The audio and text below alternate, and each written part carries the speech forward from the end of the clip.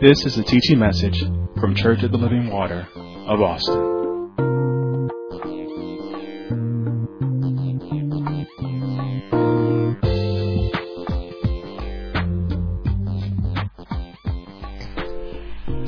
Now, you don't have to go to the book of Ezra. I want you to go to Isaiah 62 because we're gonna run right over that. I'm just gonna say a few things about Ezra, and we're gonna move right into what we started on this morning, so we can get through with all of the new information. We already understand about Ezra. We understand who he is and what God was calling him to do, calling him to restore worship back into Jerusalem and build the temple back up. At the same time, God was dealing with the prophet Nehemiah to go back and build the city, to build the walls back up. Everything was torn down. And you have to be ready. You have to be ready for anything that God is coming for. Anything that God is going to ask you to do, you need to be ready beforehand, before time. If he's going to ask, you need to already be ready. You cannot get ready at the time that you're asked to do it. You have to already be ready. That's why God always gives preparation. That's why it's important not to miss your preparation. Because if you miss your preparation and then God call upon you for that, you're not going to be ready. You're going to put it off, or you're going to say, well, I can't do it because of this, or I can't do it because of that, or I feel this way. God always gives a preparation period before he moves. He's like, I'm not going to throw you into anything. I'm going to prepare you, and then I'll tell you what to do. And see, we want him to tell us what to do, and then just lead us right then, and let's just walk through it. No, he said, prepare yourself. And so that's what Ezra did. He prepared his heart. And God is dealing with this ministry and us as individuals in that same way. He said, it's time to prepare your heart.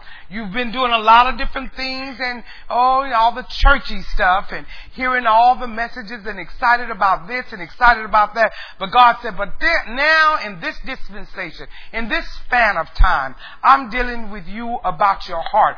I'm dealing with you in these messages about only what me and you know, not what people know. What no one else know about you, that's what he's dealing with. When he's talking about the heart, he says, everybody in here, nobody's exempt, got some things going on inside of them that nobody knows but them and God. Every one of us.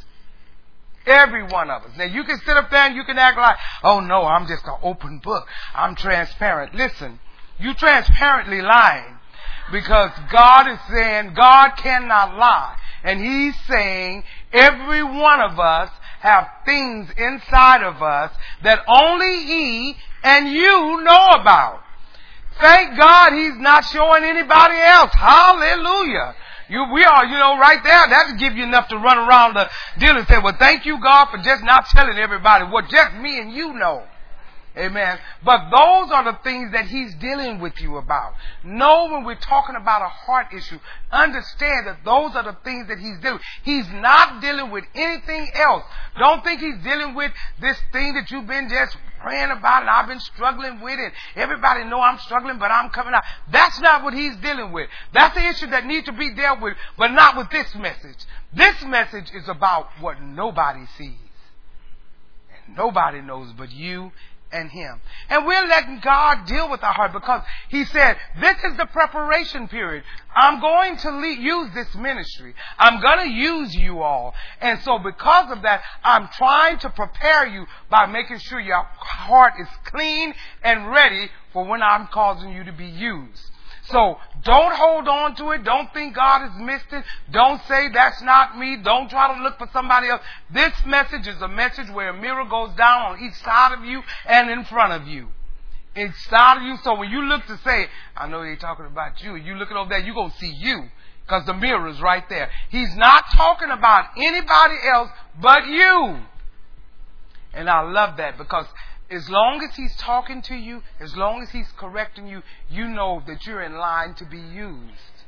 Now, it's what you do with what he's talking to you about, whether you be used or not. Now, you know he's talking to you. Now, you could reject the knowledge that he's giving you, or you could go back doing your same old thing you always done. You could do all of that, and he will allow it. But you'll never be able to say that he didn't give you that preparation period. Amen. And so we went over to Isaiah 62, and we started dealing with our subtitle of this particular message in this form, since this is our 5th lesson in this series. We were dealing with how to have a heart to restore the lost. And God is getting us to a place where He said this is going to be an important move for His next move. It's important for us to understand, how do I minister to the lost? And so God dealt with us this morning and told us that a lot of different things. He told us that first of all, the people that we're going to have to deal with, that we must count the lost as valuable. We cannot get confused with loss and the value of people. Because see, we get mixed up with that. We think because people are lost, they have no value. But God said they're of great value. And we gave some illustrations about that. They're of great value. And God said, I want you to see them that way. Let me tell you, He's not telling us everything about His great next move. He's just preparing us. So whatever it is, it has to do with all of this. So grab it, hold on to it. Amen. Then He told us that the whole restoration or restoring the lost is going to begin with salvation. That a person cannot even begin the restoration period until they are saved. You must be saved. Now, if you're already saved and you got all the way away from God, well, you got to come back. You got to be back in right standing with God so that the restoration can begin. That's the first thing that must be done. And so we're like, okay, God, we understand that. So salvation is the first thing. Back in right standing with the living God. From that point on, we don't need to stick our chest out when people get saved and say, okay, they got saved, thank God, and all I know is they're saved. God said no. Because if they did and they've never gone on from that, I doubt if they stayed saved. Because you have to go on from salvation. You can't just stop there. You've been in the world too long. You've been in the world too long. Because see, we have this mindset, just say that you believe on, we just say John 9. Let's just say the sinner's prayer. And after that, you're saved. That's good. That's good. That's not how you get saved. And see, and we take that and people do that and we say they are saved. Do they live the lifestyle of a saved person? Because just saying it doesn't make it so. Because He said you got to believe with your heart. When you believe with your heart, there's going to be different actions than what you used to live. Now, if you still doing the same old thing, living the same old way, or even worse, and saying you're a Christian, well, that might work for everybody else, and everybody else might say, yeah, I know they born again, and I know they love the Lord. But God said, if you love me, you're going to keep my commandment. That's going to be an outward witness that you are born again. I'm sorry. You make yourself feel good and you act like people are saved that are not. That's judging. No, I'm judging by the Word. I'm always going to judge by the Word. What the Word said. He said how you will know them. So I'm not doing it just because you said, yeah, I know they saved. How do you know that? They out there, but they saved up. That's a dangerous spot to be. And then something happens, and this is big at funerals. We hate to say it, but it's true. It's big at funerals. Everybody that dies go to heaven. Everybody that died, everybody's rest in heaven. Everybody's going to heaven. And all the sermons is about, they with Jesus and they with Jesus. Why? Because you just said, because I just know they are. You just know they are. I had a dream. Oh God, please don't tell me about a dream. No. That doesn't constitute salvation. That doesn't constitute salvation. I want you to know that. So that's why it's so important that we restore and we get the lost. Because we don't want, and we especially don't want our loved ones to be lost. Amen? Then we said to minister to, I think this is where we left off, I think. Did we say ministering to the lost requires a proper heart condition? I think that's what we had just started. I gave the illustration about Zacchaeus and how God, okay, so now we're going to go on into the new information. Now, in Isaiah 62, and all of you should be pre-marked there, we've learned earlier last year, and we've been teaching on that this particular chapter and verse that we're teaching out of is a sermon that God gave Isaiah. And it was a sermon that he was preaching, and the Lord gave it to him, and he began to minister to the children of Israel. And in this particular sermon, Isaiah 62, Isaiah is letting the children of Israel know that Jerusalem, first of all, would be restored. See, God's been giving messages forever. So he was letting them know that they were going to be restored, that God was keeping his promise. God always keeps his promise. And he was also letting them know that in order for the restoration of Jerusalem to take place, that there was going to have to be some work that needed to be done, some work that they had to do, just like God is telling us now. In order for things to be changed, there's some work we have to do. There's some hard, unseen work that we have to do. And he was letting them know that because the restoration of Jerusalem was not only about the walls and the gates, and the city was torn down, and that was one portion of it. And it wasn't only, it was also about the people. The people had lost their way. See, you got to understand, it just wasn't about that. It was about the people being able to return to the city, because in that time, in the Old Testament, listen to me closely, because I did a lot of research on this, and I think all of it's worth you understanding it, where you can see it with more clarity. You got your 20/20 vision, so you can see this. So in the Old Testament, Jerusalem was called the city of promise. The city of promise. And the restoration of Jerusalem, so with the restoration going on, it was still called the city of promise. Listen to me. So again, it wasn't just so much about just building it up and building the walls and building the doors and getting everything like that. It was the fact that city was called the city of promise. And so God wanted to bring the people back into the promise. Follow me. Now, people living in Jerusalem, you got to understand this, was representation of people living within the promise of God, because that was the city. And if you lived in Jerusalem and it was called the city of promise, the people within it, that was representation that we are in God's promise. Follow me. And that a remnant of that still stands today, It still stands today. That's why it's such great fight and struggle over there, over Jerusalem.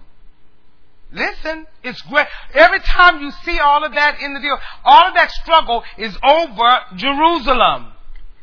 Why? Because there is a belief that Jerusalem is the city of the promise. They know that. It is the city of the promise. Now, the misunderstanding that they have about the promise is that they think the promise is a piece of land or a piece of ground. And it never was that. But that's what they think, and that's what all the fighting is about. Actually, the promise is a relationship that God desired to have with his people. But they don't see that, because you know why they don't see it, right? You know why? Because they're in the dispensation where blinders are over their eyes, and they can't see it. And so they think it's a piece of ground.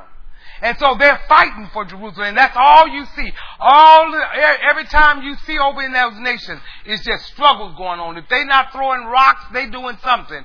It's always something going on. But it's all because of it being the place of the promise. Are you with me? But the promise is a relationship that God desired to have with his people, and he needed a place to have that relationship. So that's how Jerusalem was built. So he said, I want to have that place, so let's build a city, and we're going to call it the promise. Because the place of the promise, because that's where I'm going to meet with my people and have a relationship with them. Are you following? Just giving you a little history of it so you can know how we're going. And so in that, so he established a nation, And from that nation, he built a city, and where it could stand. And again, it will be representing a relationship that the Holy God wanted to have with His people. Very important to what we're teaching. Don't get bored with the history of it, because that gives you your foundation. So when you try to relate this message to someone else, you can tell them why. So understand this. Jerusalem is only important because it represents a promise from God. And God not only wanted to restore the city, but He wanted to restore the people.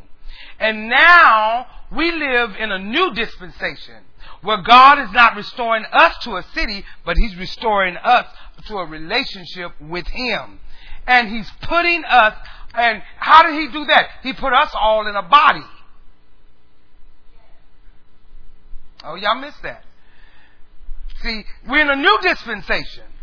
That was the dispensation of their time, and that was the Jerusalem that they built up for that. God made them a nation, and then He gave them a city that they can dwell in, and they said that that's going to be the city of the promise. And that, but for us in our dispensation, God said, now I've made you a holy nation, and now I'm setting you into a body.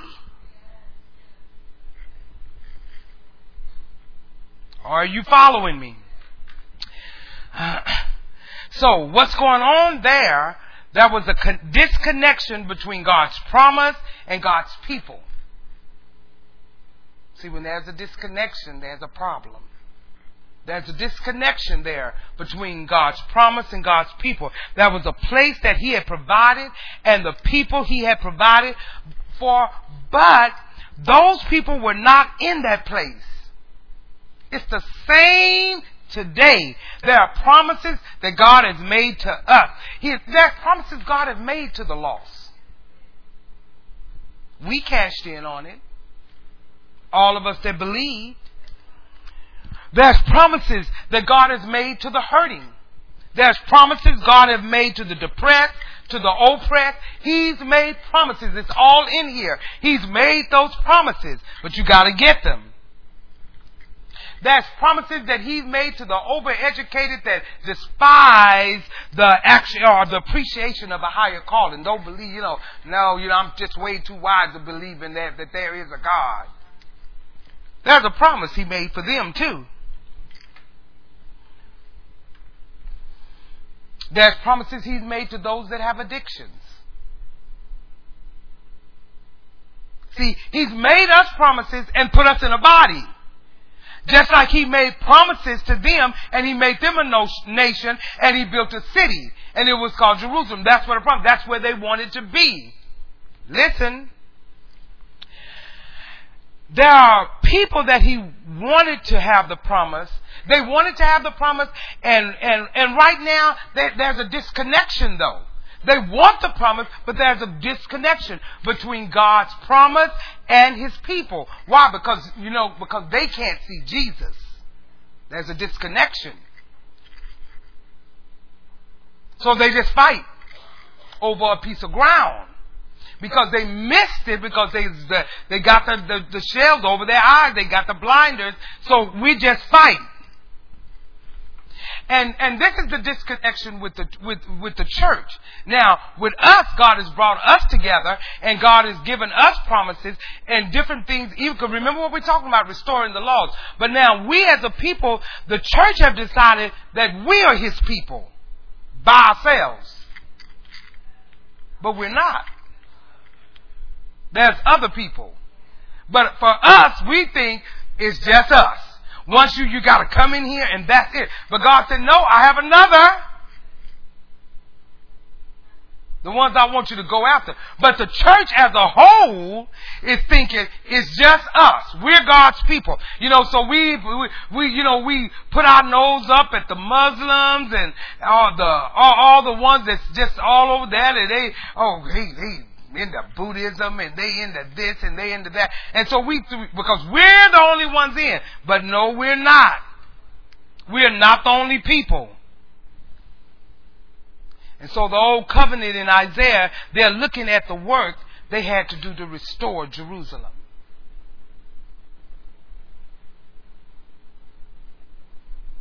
God said it's another one. And I'm telling you, God was saying this one. There's another one. It's not just all about you. Know that. And so they wanted to look at the work that they had to do to restore Jerusalem.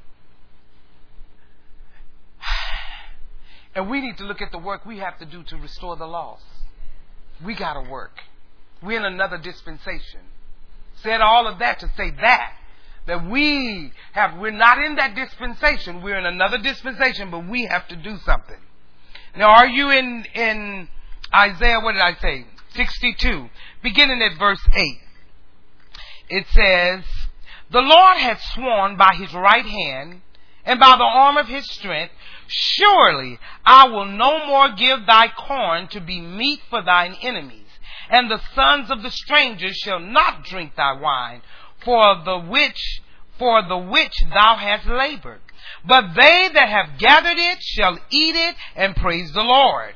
And they that have brought it together shall drink it in the courts of my holiness." Now, in other words, you're not going to stay in this position where that you're going to lose everything that you work for. He's telling us that now. Then he tells us what you have to do in verse 10.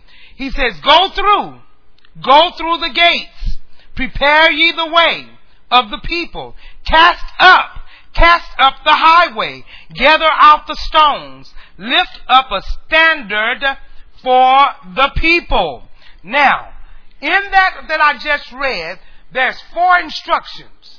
Write them down. In verse 10, there's 4 instructions. The first instruction was to go through. The second instruction was to cast up. The third instruction was to gather out. And the fourth was to lift up. I'll say them again. 4 instructions that he gave us in that. He says, go through, cast up, gather out, and lift up. He said, go through.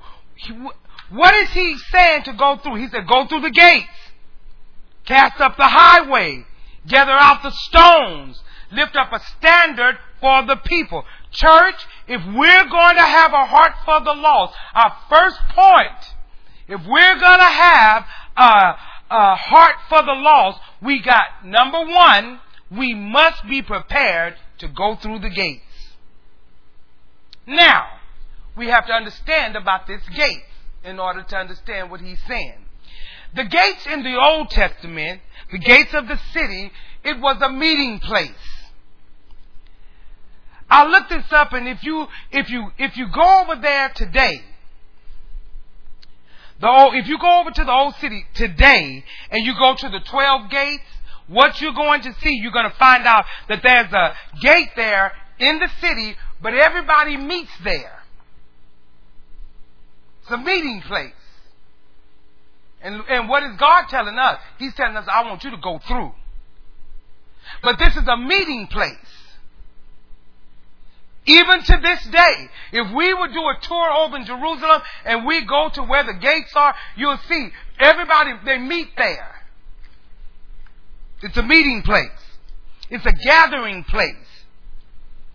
And during this time, talking about at the time that back then, it was interesting. It was a meeting place in particular between who was allowed into the city and who couldn't come into the city.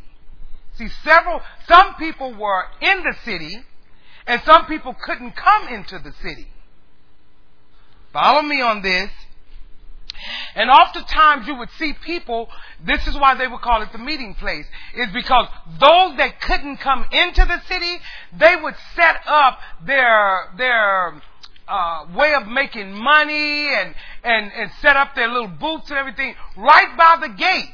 Because that's the way that they could make their money. Because the people that were in the city, they weren't willing to go way outside the city and go find anything. Because they were in the best place. So they would come close to the place and they'd set up all of their stuff around it, all of their commercialism right there at the gate. And then those that was in the city would come to the gate to buy and everything. But they wasn't going far. Are you following me? But what got me is that they weren't allowed to come in but it was a meeting place. Hold that thought. Hold it. And church, one of the things that we have to be prepared for is that we have to be prepared to get into the meeting place. See, we have to understand that everybody's not going to come in here and go through new members class and go through able ministers of the covenant class and then sit next to you and tell you their name. They're not going to do that, introduce themselves to you. It's not going to happen that way. We have to be willing to go to the meeting place. We got to be willing to go to the place where everybody gathers together. Listen, to go through the gate means to leave a place of comfort and complacency. God said, I'm about to move you out. I'm getting you ready because when my next move hit, you're going to have to be out of comfort, out of complacency. You're going to have to move toward the gates. Toward the gates, toward the gates. The meeting place. How many of you know you can get comfortable in church? And you also know that you can get comfortable with your life. God said it won't work. You know what? If you look at yourself from week to week, because I can look at myself from week to week, I can almost turn my car on and it can drive me myself. Because if you just look at your life from week to week, we pretty much do the same thing and go to the same place. Church, home, cleaners, church, home, church, home, back, home, church, cleaners, back. We usually just do the same thing. And you know what? We're so used to doing, we know what to expect. We know what to do because we're comfortable in it. We don't want nothing about it because that's our routine. We go to the same place all the time. We do the same thing. That's called being comfortable. It's comfortable. Now, in Joshua 1, there was about 2.5 tribes that were already in the promise, and they had to they had to get out of there because it was a place of comfort for them. It was a place of comfort and complacency. So everybody, they were there. They're like, everybody can live in the promise. We got to just be right here. God said, this next move, you're going to come out of that. You're going to have to go through the gates. Now remember, I gave you the illustration. Back then, when you went outside the gate, that was where basically you could just, let's put it this way, that's where the sinners and everything else was going on and all the foolishness. But inside, they had their peace, they had everything going on. God is telling us the same thing. You got all your peace in these 4 walls. Comfort and complacency, and we can minister to each other, but that's not going to be with God's next move. Not going to be there. You listen, the disciples was challenged to get out of a place of comfort and complacency. They were getting so happy just being around Jesus.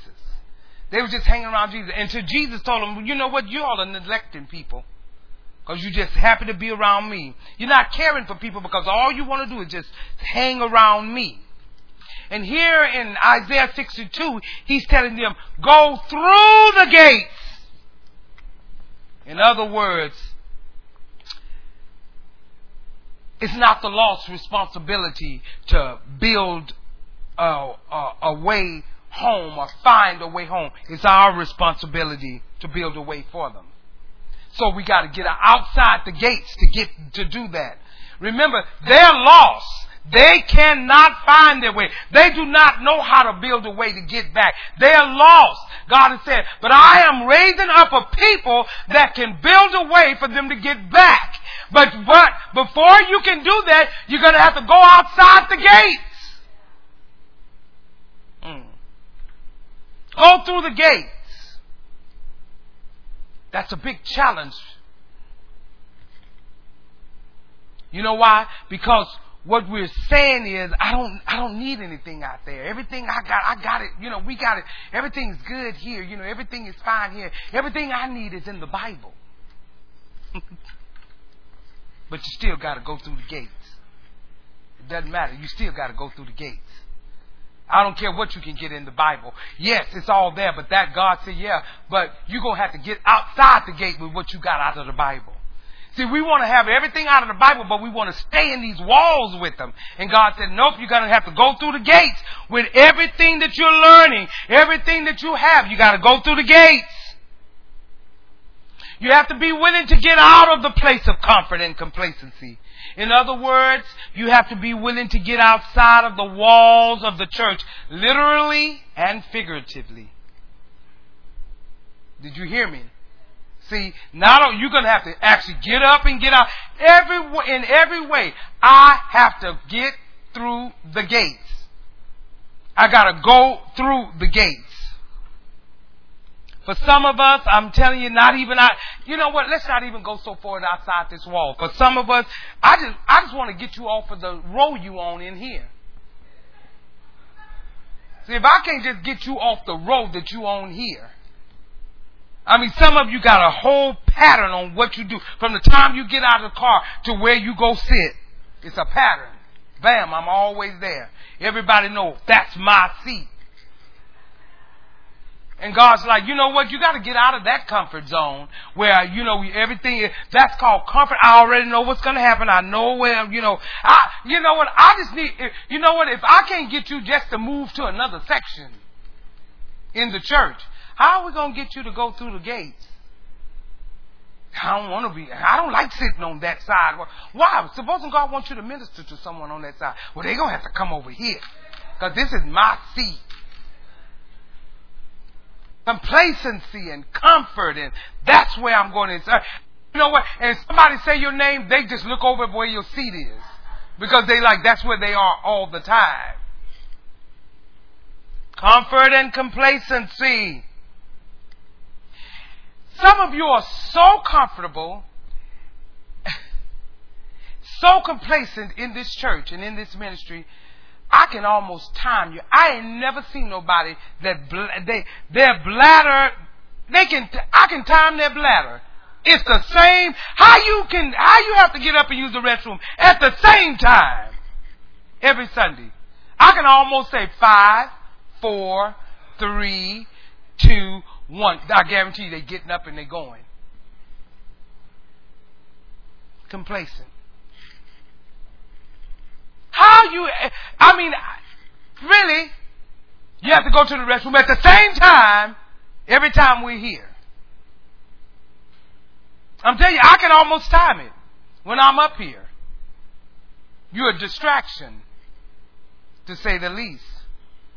But you can time them. I'm about to say 5, 4, 3, 2, 1, but now you're going to sit there because you're like, I don't want it to be whatever, but you won't last long because you're comfortable. You can time them down to the letter. And you go to the bathroom for the exact same thing. This is my take on it.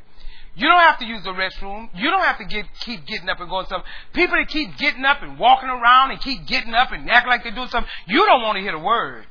I'm going to tell you, amen. Yes, oh, Father, I will say that. God didn't miss it and neither did I.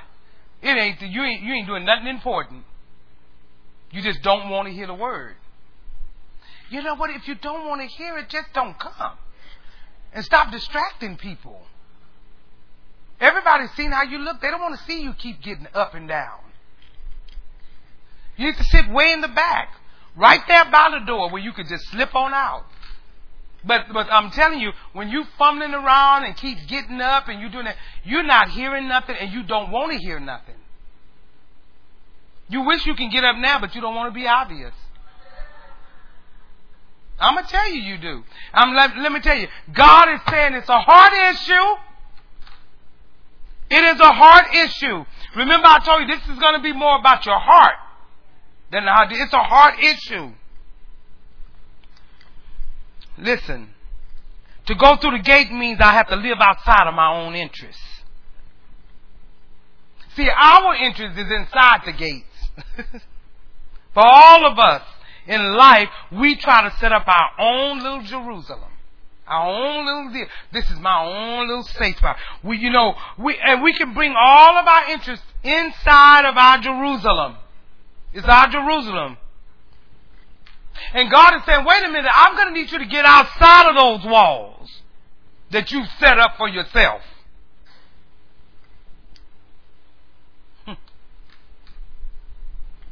Oh no, I can't go over there because that's outside of my Jerusalem. See, I can't do that. Well, I don't talk to people who look like that.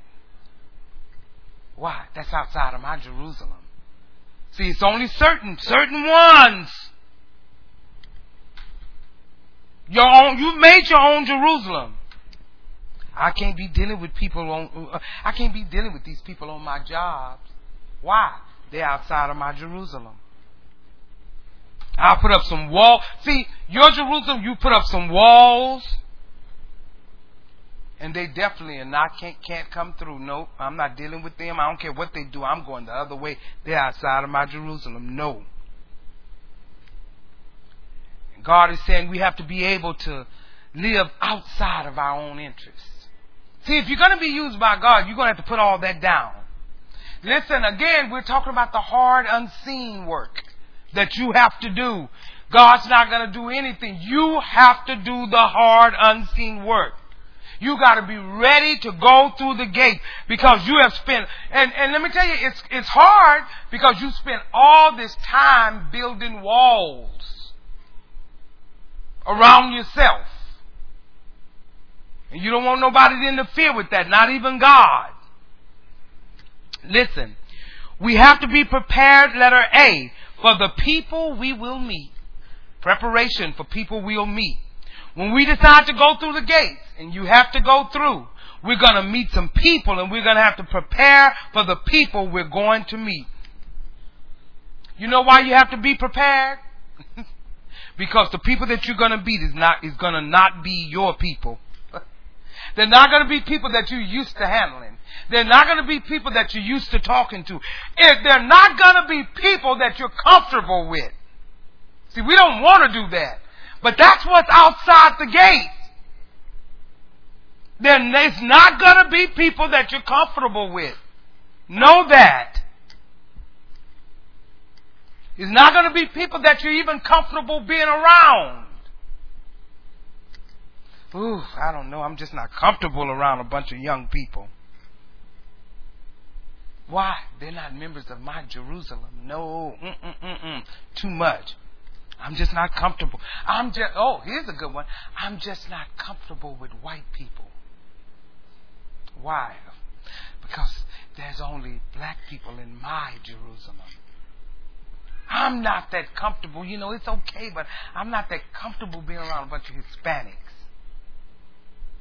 That's not in my Jerusalem. My Jerusalem, they're black people. See, we've all made our own. And God said, no. Go through the gates. You've been on the inside of Jerusalem. And you're all clogged in. You don't want to go. You want to go and you want to dib and dab outside of it, but you want to stay into your safety. I'm holier than you. I don't want to come way out there where you are. Don't ask me, but God is saying this is what you're going to have to do. God is saying we have to go through the gates.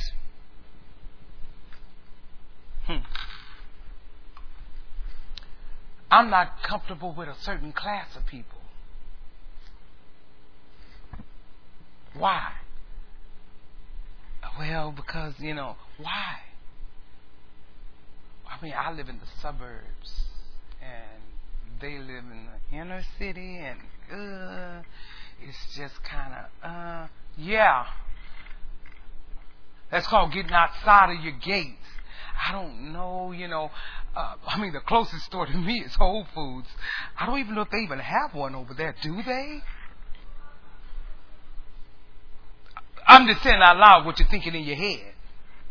Because why? Now I'm in my own space. I don't want to go outside there. I don't want to go over where it's... No, that's too much. I am now in the suburbs. I've made it. I don't want to be around those people.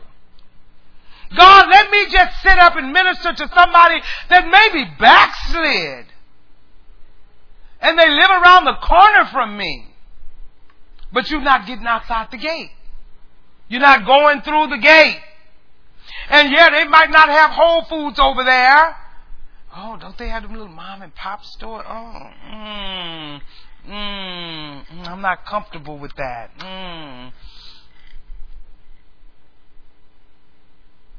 But God used me. God is challenging us in our way. Now, I'm just giving some examples, but let me tell you, God is dealing with you on a personal level that only you and He know about. Whatever else, you can put it together. Whatever your Jerusalem might be. Whatever your Jerusalem might be. He's still talking about that Jerusalem that you have to go through. God is challenging us. He said you have to go through the gates. And you have to prepare to meet people. These are some people that are they're going to be outside of the gate. God said, this move I'm making is going to be for people outside the gate. Those are the ones that you're going to meet.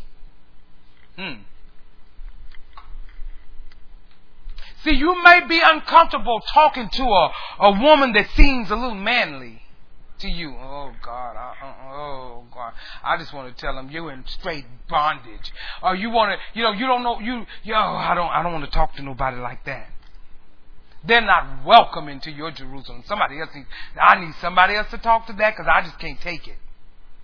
Or I can't talk to a man that seems slightly feminine. I just can't get with that. So how is God going to use you?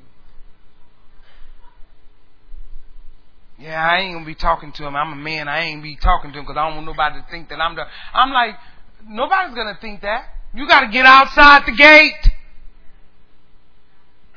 They too feminine for me, and My Jerusalem, we have membership requirements. All of us is the same thing. We got our own circle. God said, you know what? You're going to get outside your circle. You got to get outside it. Now, you're comfortable talking to people that look a certain way. You're comfortable with that. Or dress a certain way. But when they start coming with all these tats and the earrings and all these piercings and stuff, now I don't even know what to say to them. I don't even know how they talk. Can't even relate to them. I can't even comprehend what they're saying. I don't want to get outside the gate. This is my comfort. This is my God is saying again, you must go through the gate. Some of you are not even comfortable talking to people that may be successful, all because you don't view yourself as as being a part of that class. God is saying, go through the gates. Stop it. Well, I don't know. They all got degrees and they all got this and I don't know if I'm up to go through the gate. Listen, I'm just beginning to challenge you. We're going to have plenty of this in so many areas. So many areas. I don't understand their accent. Go through the gate. See, it's always something to keep you in your Jerusalem. It's always something. And you can put holy on that. Like, God, I know God has somebody to minister to. It's just not me. I can't even understand him. One thing I've learned, I got a lot of different friends that I talk to. But let me tell you, one thing that I've learned is when you have language, when you have the right heart and you're ministering to somebody and they're sharing their heart with you, I'm telling you, it doesn't matter if you speak whatever kind of language, you find a way to communicate. You find a way to communicate.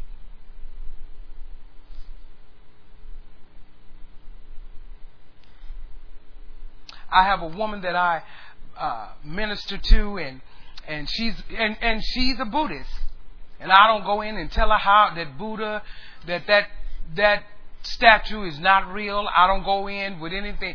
I know how I'm outside of that, but I have her ear.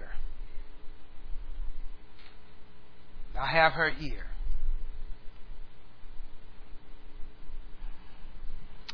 So it doesn't matter about what language. Hearts find a way. Hearts find a way. Not make excuses. Hearts find a way. Bad hearts build resistance. Good hearts find a way to go through the gate. Say, oh no, I'm going to. I have to prepare myself because people, people that you thought have no value have great value. You're going to find out some of these people that you're going to run into, and some of these people you're going to find out that you're going to say, oh my God, these people are a blessing in my life. You're going to find out they have good hearts. And you just thought they were bad hearts because they weren't in your Jerusalem. You're going to find out, oh my God, they're kind. See, those type of things. You'll find out all of that outside the gate. But if you're in your Jerusalem and looking out, they all look the same. They don't know God. We've got to prepare our hearts. If God is going to use you to be a blessing, you got to prepare your heart. As a matter of fact, God told me, He said, I'm going to use them to be a blessing to you all. See, we think we got all the blessings. God said, no, I'm going to use them to be a blessing to you. So you got to prepare to meet the people. They're going to be a blessing. Even, you know what, I look at a lot of things, especially our young people, our young adults that's really rising up. You know what, they challenge me. When I see them walk across this deal, and I see them at the next gen meeting, and they're stepping up and everything, and I'm thinking to myself, now, if I was that age, would I be doing that? See, it challenges you. See, we're old now. We're doing it right. But when you look at their age, and it challenges you. You know, when you see people that's homeless or people that are struggling and they just serve God with a whole heart and they want to be here and they're trying to find a way to get here. That challenges you because you'll be like, would I have done that?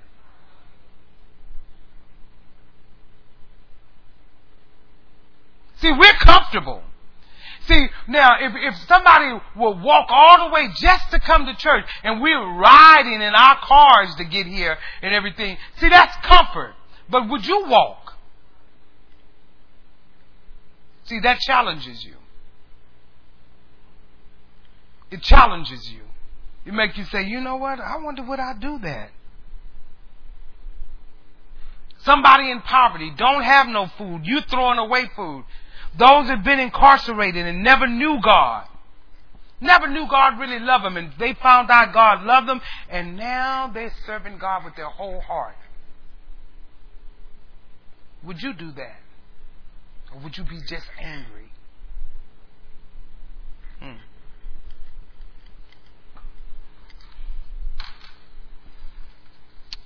We got to allow God to change us.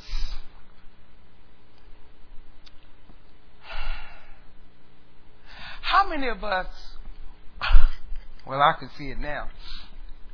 This is challenges. How many of us would be willing to cast away what they have achieved just not to compromise their witness?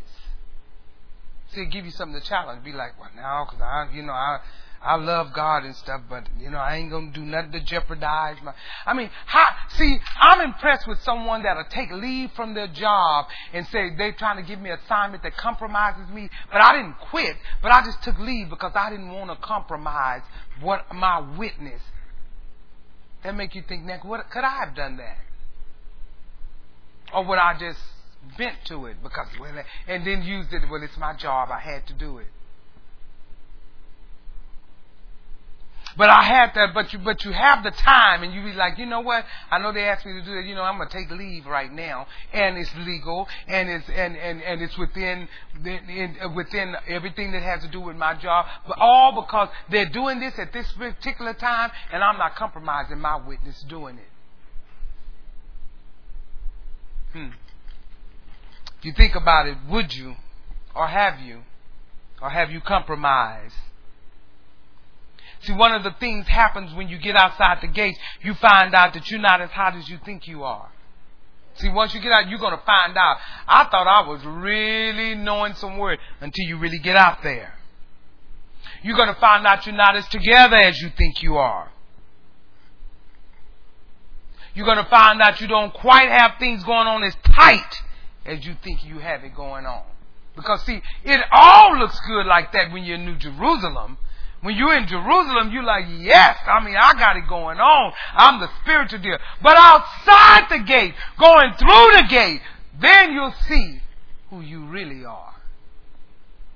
What you really can handle. See, we haven't gone through that meeting place and got on the other side and actually been in it. We have to get our hearts ready. Because otherwise we will not go outside the gate.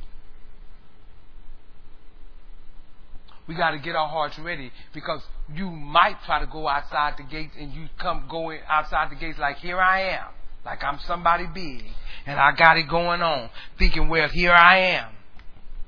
You lowly people, here I come, that live outside the gate. And I'm here to give you something. I'm here to give you all of a sudden you're here to give them everything. And then let me tell you, you're going to experience things with them that's going to prick your heart. When you find out what kind of hearts they have, you're going to find out, oh my God, they're much more tender than I could ever be. They're much more kinder than I could ever be. I couldn't see it. I was in my Jerusalem and I couldn't see it. I just thought they were bad.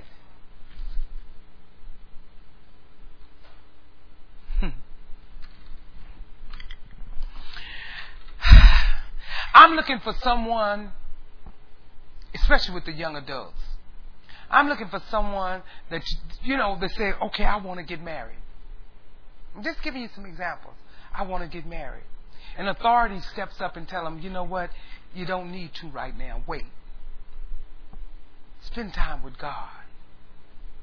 Stop. Listen to the marriage guy. Don't put a date on anything. I'm looking for a young adult to sit down and say, you know what? I'm going to put it on hold because I understand I'm not ready. I understand I got a lot to learn.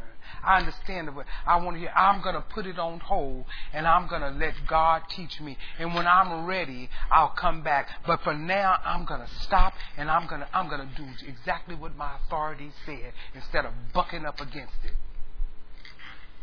Because it's coming. See, those are the ones that I'm looking for. Those that listen to authority and say, I'm waiting. I can wait. Some things need fixing, and I'm going to fix them. Just in hearing the marriage counseling. See, now, as long as you think between your legs, you ain't going to hear none of that. But when you don't think between your legs, you'll hear that and say, oh no, I'm going to be still and learn some stuff so that my marriage can be successful when it's time. Because evidently, my authority, God has told them something. And then you find out you're going to struggle all your life because you didn't wait and follow your instructions. And you can walk around looking sad and you can praise God and thank God. You can do all that. But nevertheless, you set it into motion because you won't stay up under authority. See, that's called when people have heard and they make the change and you look at them and you say, that's what I'm talking about. They wait. And it's not like you're saying, don't ever get married. It's saying, you're young, be still. It's a lot of responsibility because we understand, we know.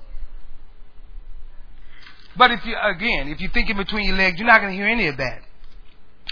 Let me tell you, how many of us who are comfortable in these gates could say that? I'm willing to put my marriage on hold. What I was thinking about, just waiting now because of what I've heard. And prepare myself. See, that's somebody that's learning. That's somebody that's hearing. That's somebody that said, okay, I'm changing my heart. See, I'm changing my heart. I'm letting God speak to me and I'm changing my heart. I'm allowing God to change my heart. That's why I'm saying going through the gates.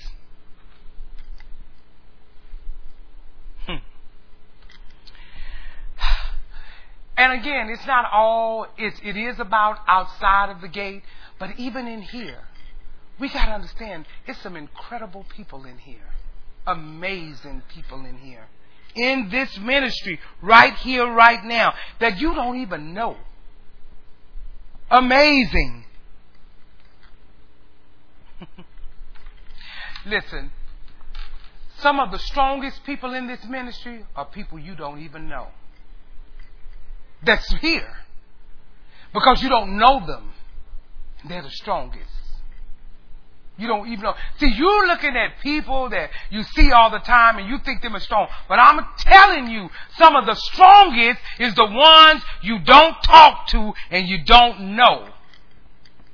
In this ministry. Strongest.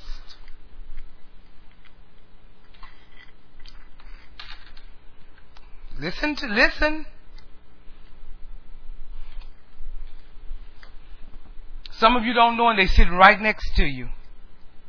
Incredible people. But outside the gate, you need to be prepared to meet them. There's people in this church that's going through things. Just going through. But guess what? They're rejoicing in the midst. And you don't even know because they have God. You'll never know. You will never know. Because you don't fellowship with them. You don't have a relationship with them like that. So you don't know. So you don't know what kind of light they have. You don't know what kind of strength they have. You just see them.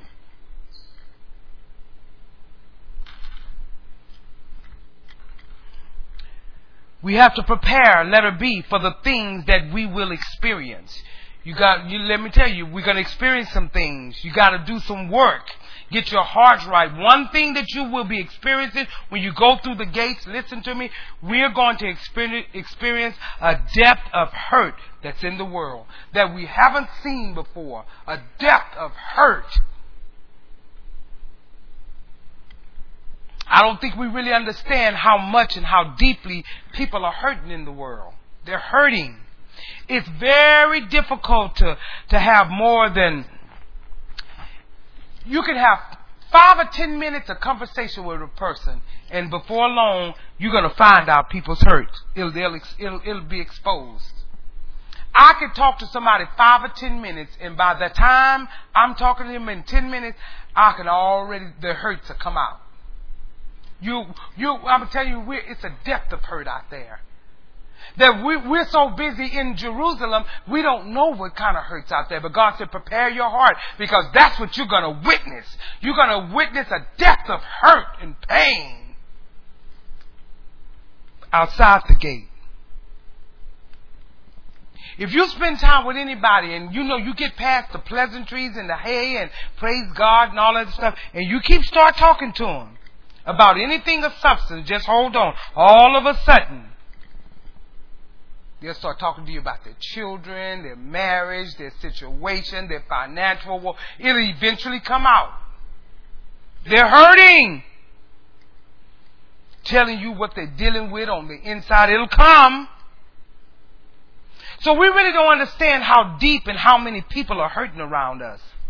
And you won't understand until you get outside the gate. You won't understand. And personally, I just don't believe that God is going to allow the people that He loves to continue to hurt and hurt and hurt like they're hurting. And I believe even if the church don't step up and get some things going, I believe God will start another church that'll get it done. God is not going to leave people just hurting. We're in another dispensation. I'm telling you, We know that we're about to start jail ministry and we're going to go into different things. I'm telling you, our hearts have to be prepared. This message is right on point. This is God has already given it to us, what we're going to do. When we go into prisons and when we go into those places, some of you don't even know about it, but we are about to start doing that. We're going to find out depths and depths of hurt, and we're there to minister to them. That's getting outside the gate.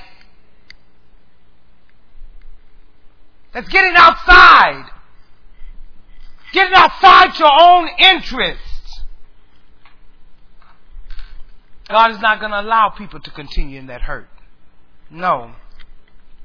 And this is why God is making this church what it's going to be, because it's going to be a place where people can look and say, where's that place? That's the place I need to go to so my hurts can be healed. There it is. I can be healed there. God said, I'm looking for a church that I can send them to. Because I'm telling you, God is going to start emptying these churches of all that foolishness. God said, but I need to have a church set up that I can send them to, that knows truth, that believes the truth, that can welcome them in and begin to heal their hurt and restore them. That's all it's about. See, it ain't about just getting numbers. It's not about trying to fill up the chairs just to say we filled up the chairs. It's about healing broken hearts, struggling people, people that are hurting, people that can come in a safe place and know they're going to be healed. Because why? They're walking in one accord. They're in the same mind. They believe. They see something in me I never saw myself.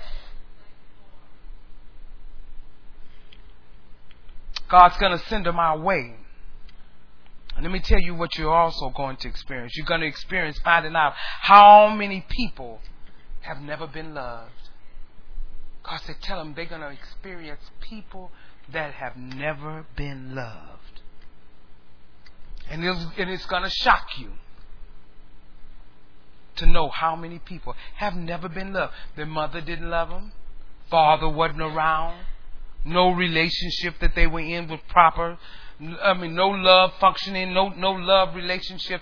Their love was out of their life. It's amazing how many people never really been loved. There's people in here that's never really been loved. Never experienced the love of God. Not even the love of God. They've never experienced it. Not that God didn't love them, they never experienced it. They never experienced the love of God. And they never experienced the love of God through another person. That's where we come in. God said, I want them to experience my love through you for them. Prepare yourself. He said, if you don't prepare yourself, you're going to lack understanding. If you don't prepare yourself, you're going to lack understanding. So we must prepare ourselves to go through the gates. Because guess what? Once we go through, another thing that we're going to experience, God said, tell them they're going to experience their own frailties in it as well. You're going to experience your own frailties just by going outside the gate, going through. You're going to realize that if it wasn't for the grace and the great mercies of God, what you will be looking at would be you. His great mercies, tender mercies, and His amazing grace. And you're going to also realize in your frailties that there is nothing in you sufficient to fix what you've been exposed to. Nothing in you. It's only in Jesus. See, we can get to a point so comfortable, we really think we're doing something ourselves. But it's all in Jesus. When you get outside the gates, you're going to realize that you're not going to be able to give somebody some quick, cute answer. So you better get prepared. Those little quick, cute answers you give now, it is not going to work outside the gate. They're going to need something more than praise God. Just keep working at it. Praise God. Just keep working at it. No. Listen.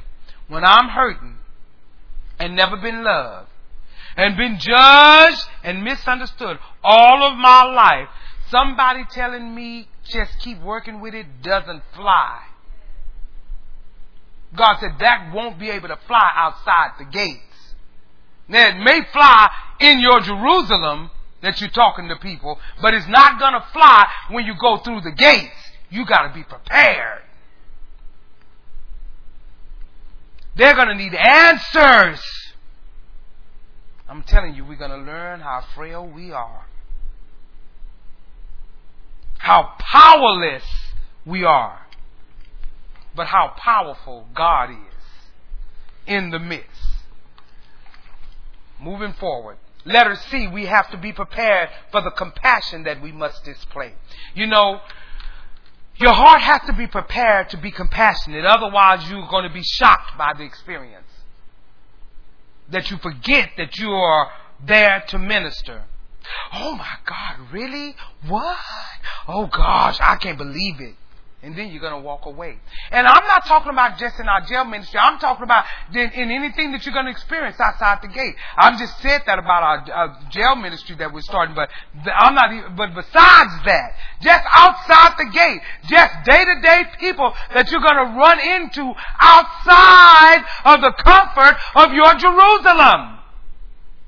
You're going to be shocked at things, and you're going to be like, "Ooh, Lord, well, I don't know what to tell them on that. I got to move on."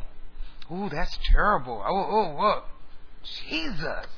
Jesus like, didn't I prepare you? Your heart has to be prepared. See, we're going to have to be like the Good Samaritan. Go back and read it.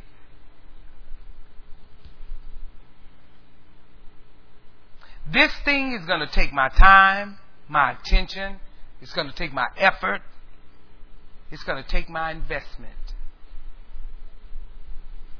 It's going to take me to have to reinvest.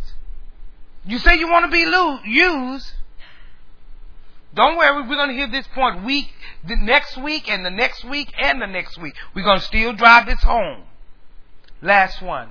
We must cast up a highway. I'm going to start this and I won't finish it, but there's always next week for some of us.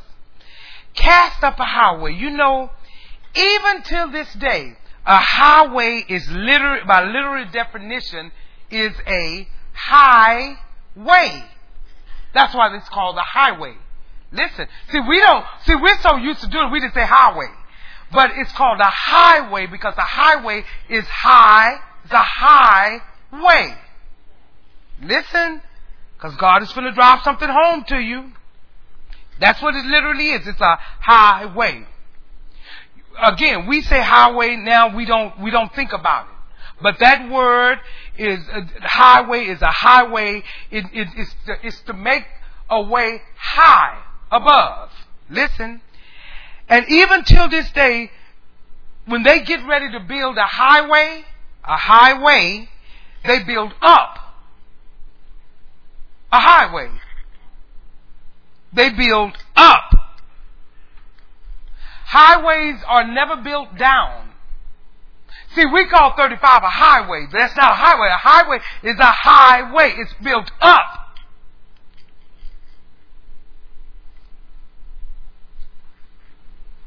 And he said, cast up a highway. Highways are built up, never built down. They build a highway up and then they put the road on top of it. That's a highway that has been built up. And there's a reason why they build highways. Highways are built for visibility. You can see. Over. Listen, because all of it's going to tie in to what God is saying. For visibility's sake. For one thing, you build a highway up so that the traveler can see their way when you get up on the highway. When you get up on the highway, because it's a highway. See, if you don't build up the highway, then the traveler or the person on the road may not be able to find their way. In other words, the highway is not only built for visibility, but it's also the highway is built for safety. Have you noticed when you get up high, you get away from the terrain of all the different stuff because you be like, oh, I'm going to go up. I'm going to go over the highway. You be like, oh, it's crowded down there. I'm going up. It's safer. It's going around or it's going up over. That's what a highway. He said, cast up a highway. So a highway is built these days for safety. It's also built so that we can avoid or be above the obstacles, above the different things, the different changes that's going on. It helps you not be derailed off of something because I'm going over it, around it, but I'm up high.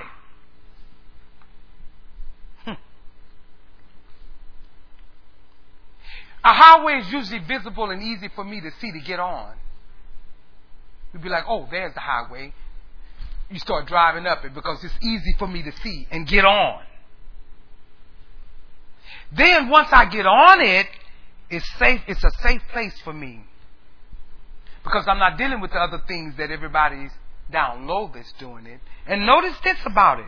For those of us that live really in the middle of Austin, when traffic gets really bad, what do?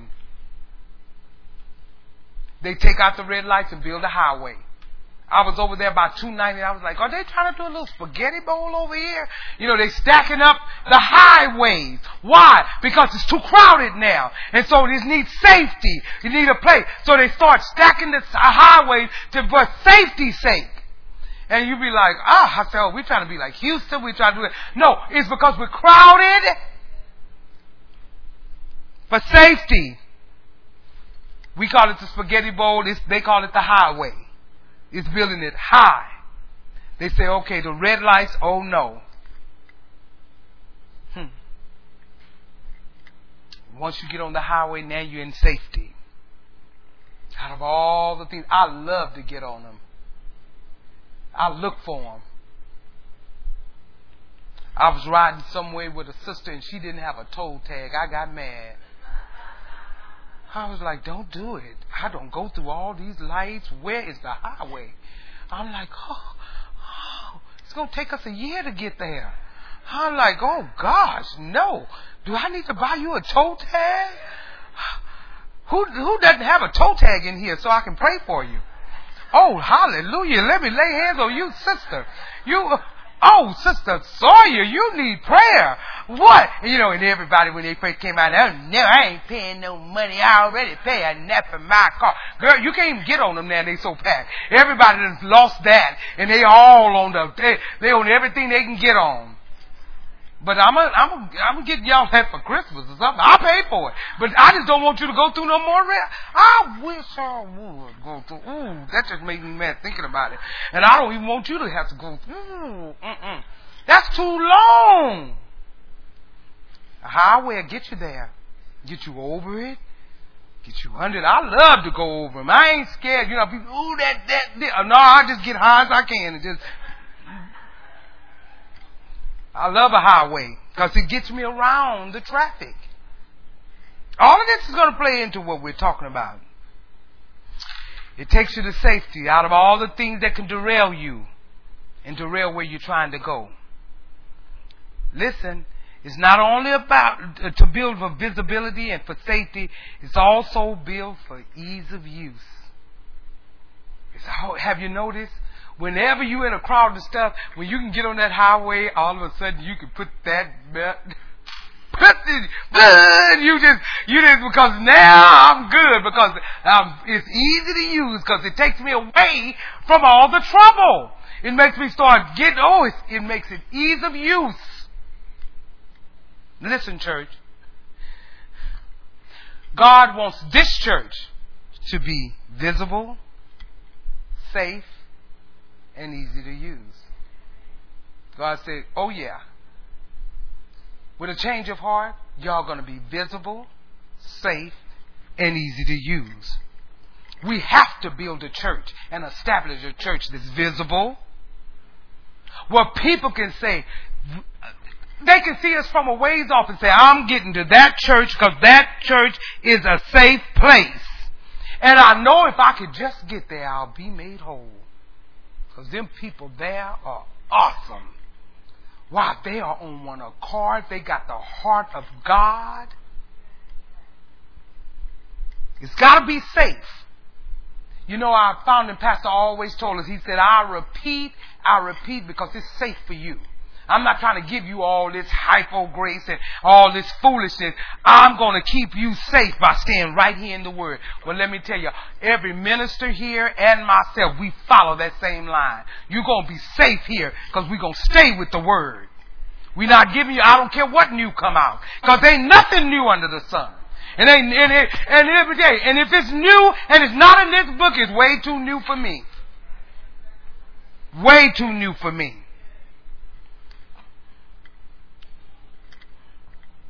And I'm out of time. But we're going to finish this next week and the week after and the week after. If anybody can get on the highway to get here sooner, get on it. But God wants us safe. And what else? God's not through with us on that one. And God is saying, I'm giving you an illustration. So now when you're out on the highway, you're going to think, oh, yes, it is. Hallelujah. Where's the highway? So I can avoid this. Because down here, I'm just in a hole. And on 35, you know, you're always in danger down there. You want to get up where it's safe and over. A highway. So now when you look at it, you'll understand what a highway is. It's not 35. 35 is flat. That's not a highway. A highway is a highway. A highway. And if you notice, everything, you can look over the sides of the highway and you can see everything down below. But your highway, you got to be up. God has more to say about our ministry concerning the highway. And casting up a highway. You notice that he said, cast up the highway. You know, they know up because that's what a highway is. It's up. But I want you all to know. And again, I don't want you all to center on jail ministry that God was talking about. That's one of the avenues. But God has said just plain on your job, that's what you're going to experience. On your, all of that, you're going to have to be prepared in your heart to be able to take all of that on. Amen? Stand to your feet.